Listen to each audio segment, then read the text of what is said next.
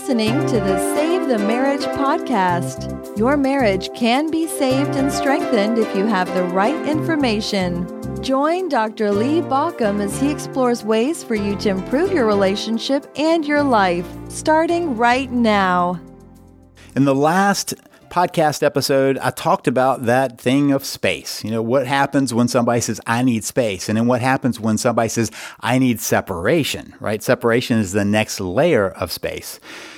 And today I want to talk about some reasons that people get derailed in their process to work on saving the marriage. And let me tell you, it's not about that space thing. The place that you really get derailed is what's happening within you. It's what happens within you in the moments of this crisis. So here's kind of how this generally happens. People generally discover that they're in crisis because a spouse says, we're in crisis. A lot of people tell me that they're kind of surprised. You know, they figured that things would get better. Sometimes they think that maybe something's up with their spouse. Sometimes they think, well, you know, when the kids get older or when you get that promotion or, you know, something will kind of get us back together. It's the pause button marriage, as I talk about. You hit the pause button thinking that you come back to this. One of the things that happens that people don't notice is that you can't pause any relationship. It's true, and if you look at any of your relationships in life, they're either growing and expanding or they're contracting. That's the only way relationships go. If you've got a friend that you thought you'd be friends for life, and then you fell out of touch, and the longer you went, the less you thought about them, and the less they thought about you, and the less you connected, you realize that it diminished that relationship. Sure, you can catch up, but many times you realize there's a gulf between you because you weren't connected. The same is true in a marriage.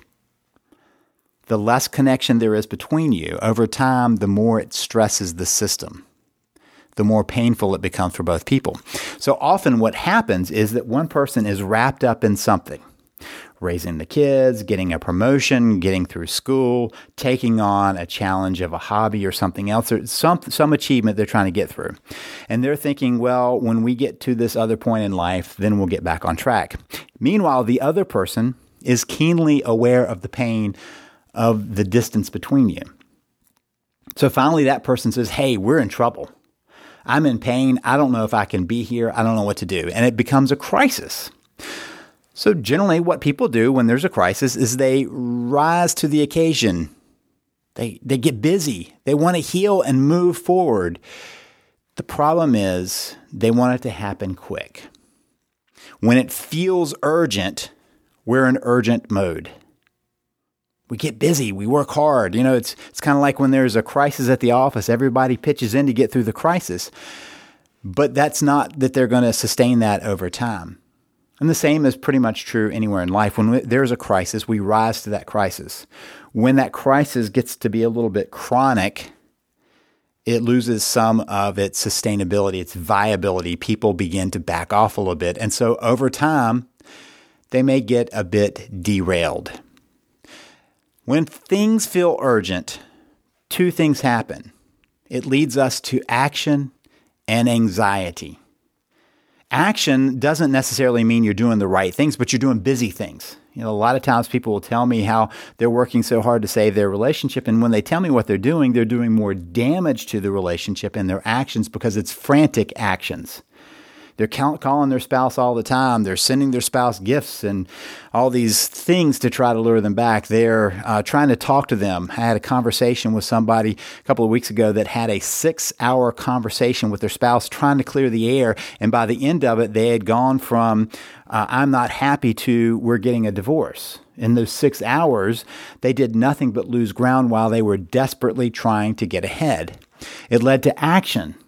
Action is not the same as being useful action or helpful action, but there's action and there's anxiety.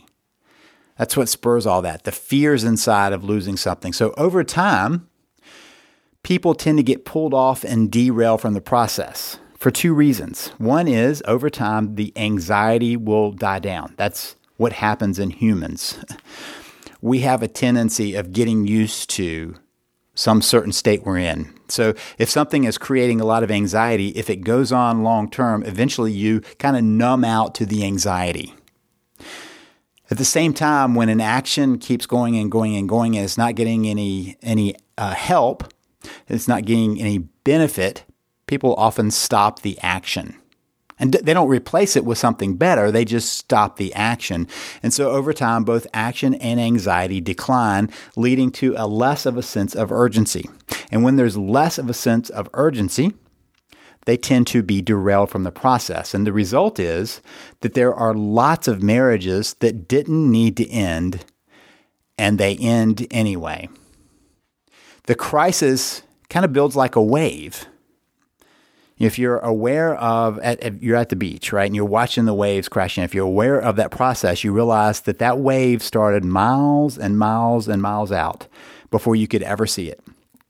And it crossed over that ocean, finally to come crashing in on the beach. And so you're aware of the last little bit of it.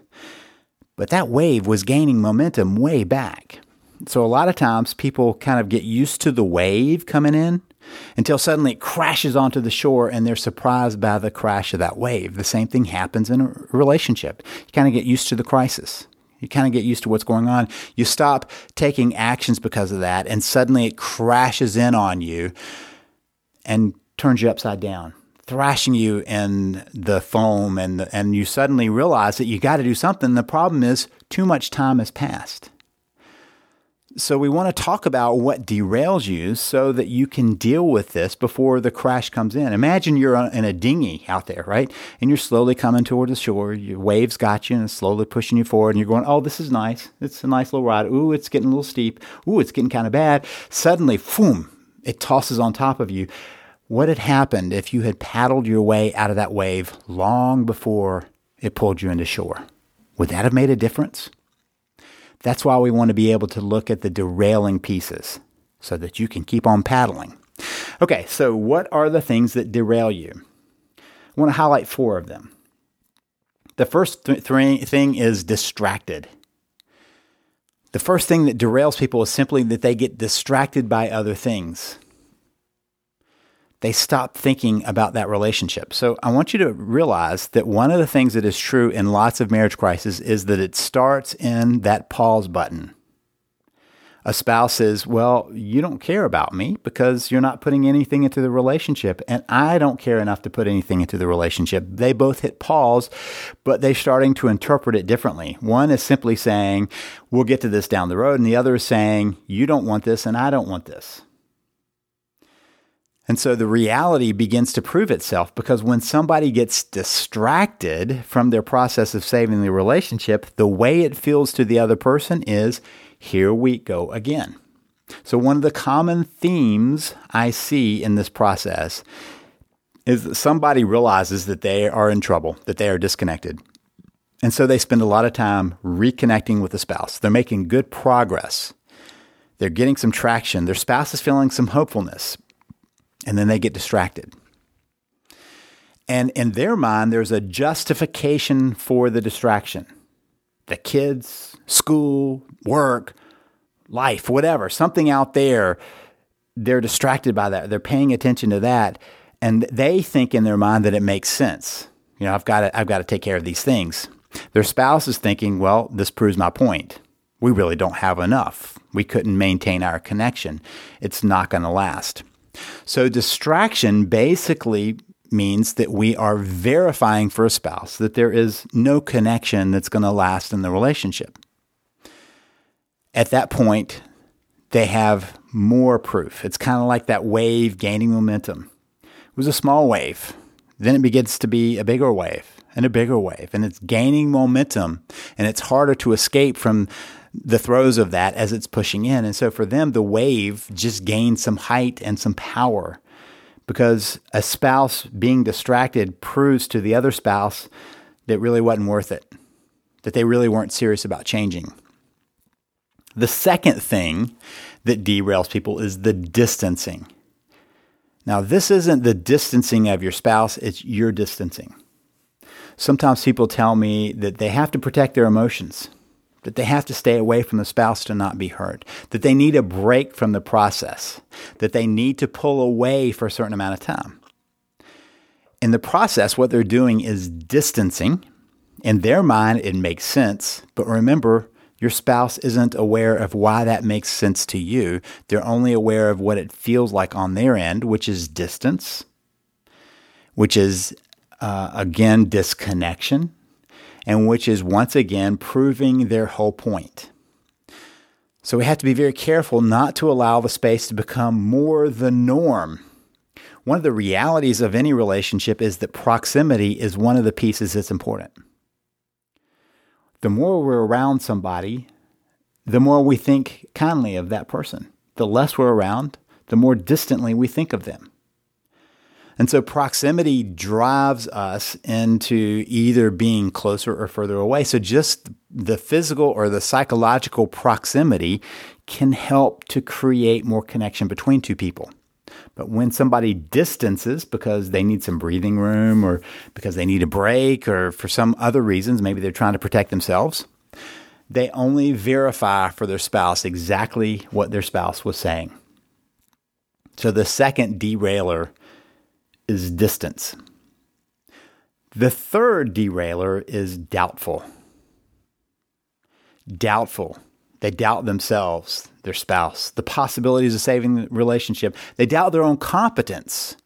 They doubt the importance of the relationship. They begin to doubt. So one of the things that often happens for all of us is that when things aren't going as well as we would like, we begin to doubt our capacity of dealing with it. Have you ever had that happen? I mean, in your life, somewhere else where you were working really hard on something and it didn't go the way you wanted to, and from then on, you kind of doubted yourself? I was talking with a businessman years ago, and he had a very successful company, and he tried another company. That company didn't work out.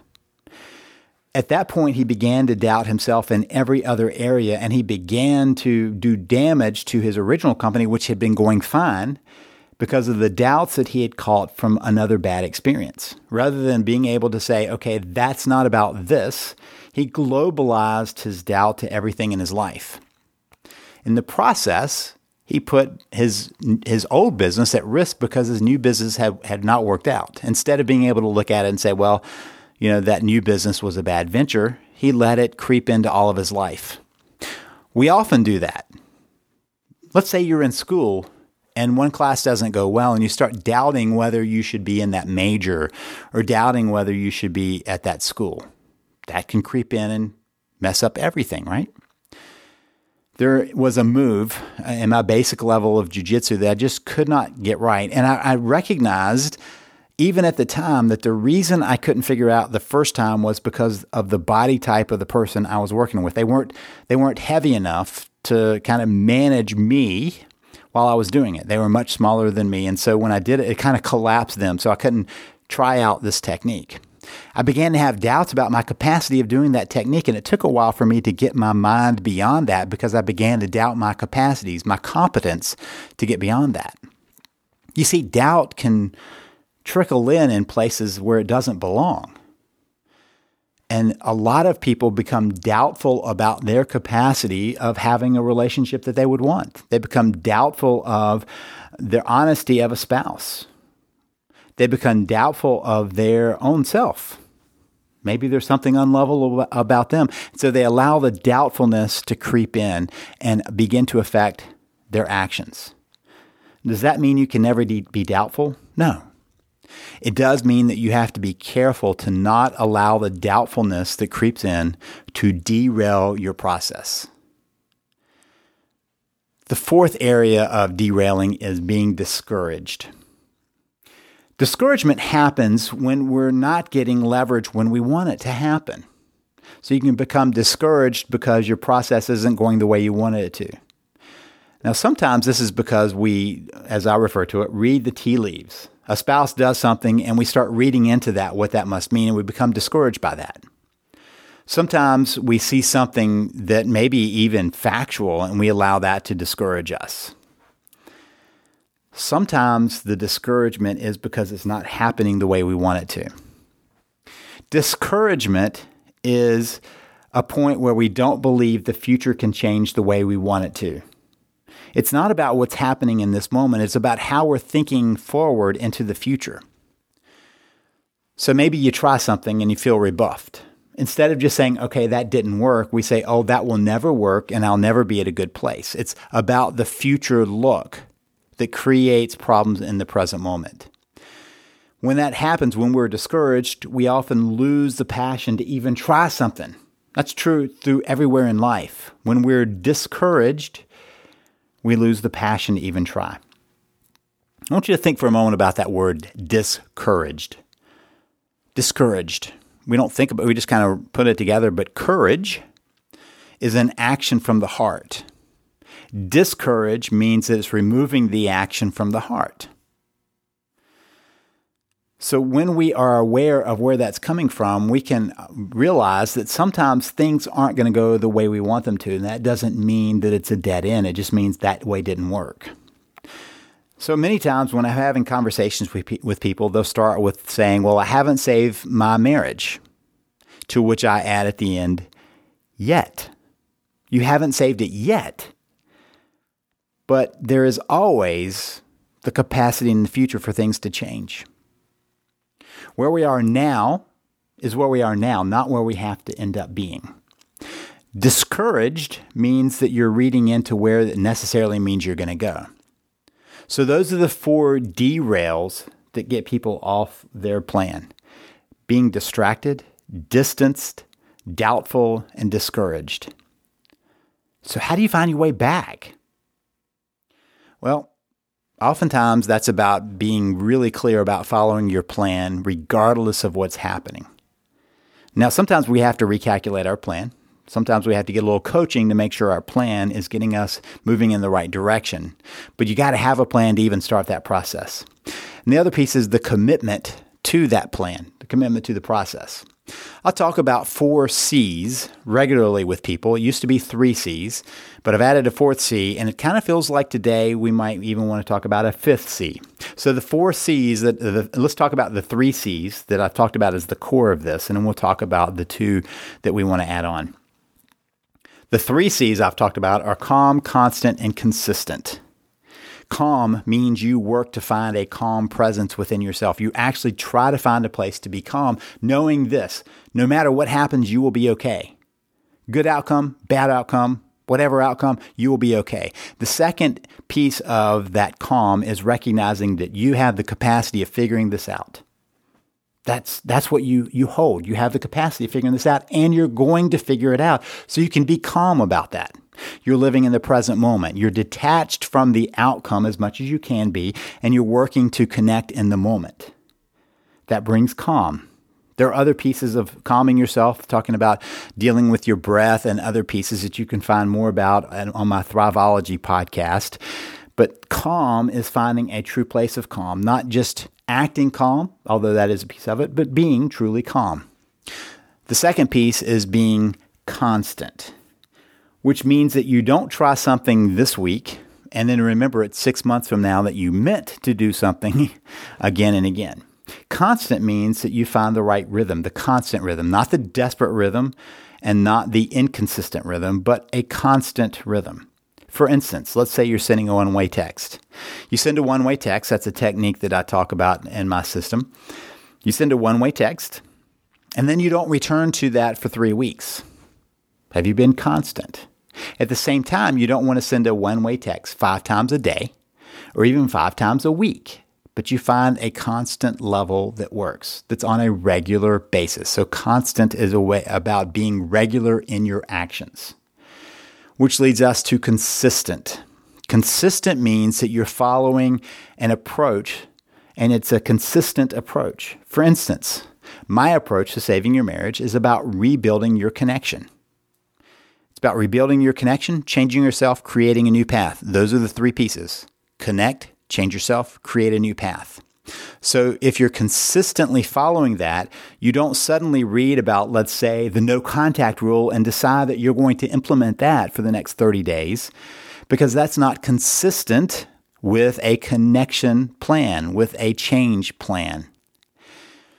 You're trying to make sure that when you're adding things in, they actually make sense in your overall plan. There's a congruence to your overall plan that makes sense.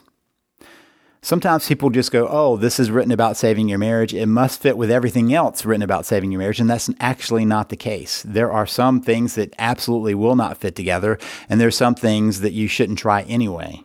But for sure, you want to make sure that what you do is consistent with your plan, with your approach. Then there are those last two that I've added on. One that I've added on recently is being courageous. You see, courageous means that you act in spite of your fear or regardless of your fear. So courageous action that comes from your heart, is choosing to act even though you feel the fear or feel the frustration or feel something that often keeps you away from that. You're going to do it anyway. You feel that because you've decided to. Your actions aren't ruled by your fears. They're ruled by your decisions. You've decided to work on this, which brings us to maybe this fifth C of being committed. You're following your commitment. If you want to know what keeps most people on the rails, it's about their commitment. They're living into their commitment of their marriage and to their relationship. Now, if you need some help with what you're going to do about this, of how you're going to move forward and understand how to save your marriage. If you're saying, you know what, I believe in that connection thing, I've got to work on that, grab my Save the Marriage system and get started with that. You can find that at savethemarriage.com. That's savethemarriage.com. If you want to learn more about my 3C approach of connection, changing yourself, creating a new path, you might like my book, How to Save Your Marriage in 3 Simple Steps. You can find that by going to savethemarriage.com/book. That's savethemarriage.com/book. This is Lee Balcom wishing you the best as you work to save your marriage. You've been listening to Save the Marriage podcast. For more information and help, please visit us at savethemarriage.com.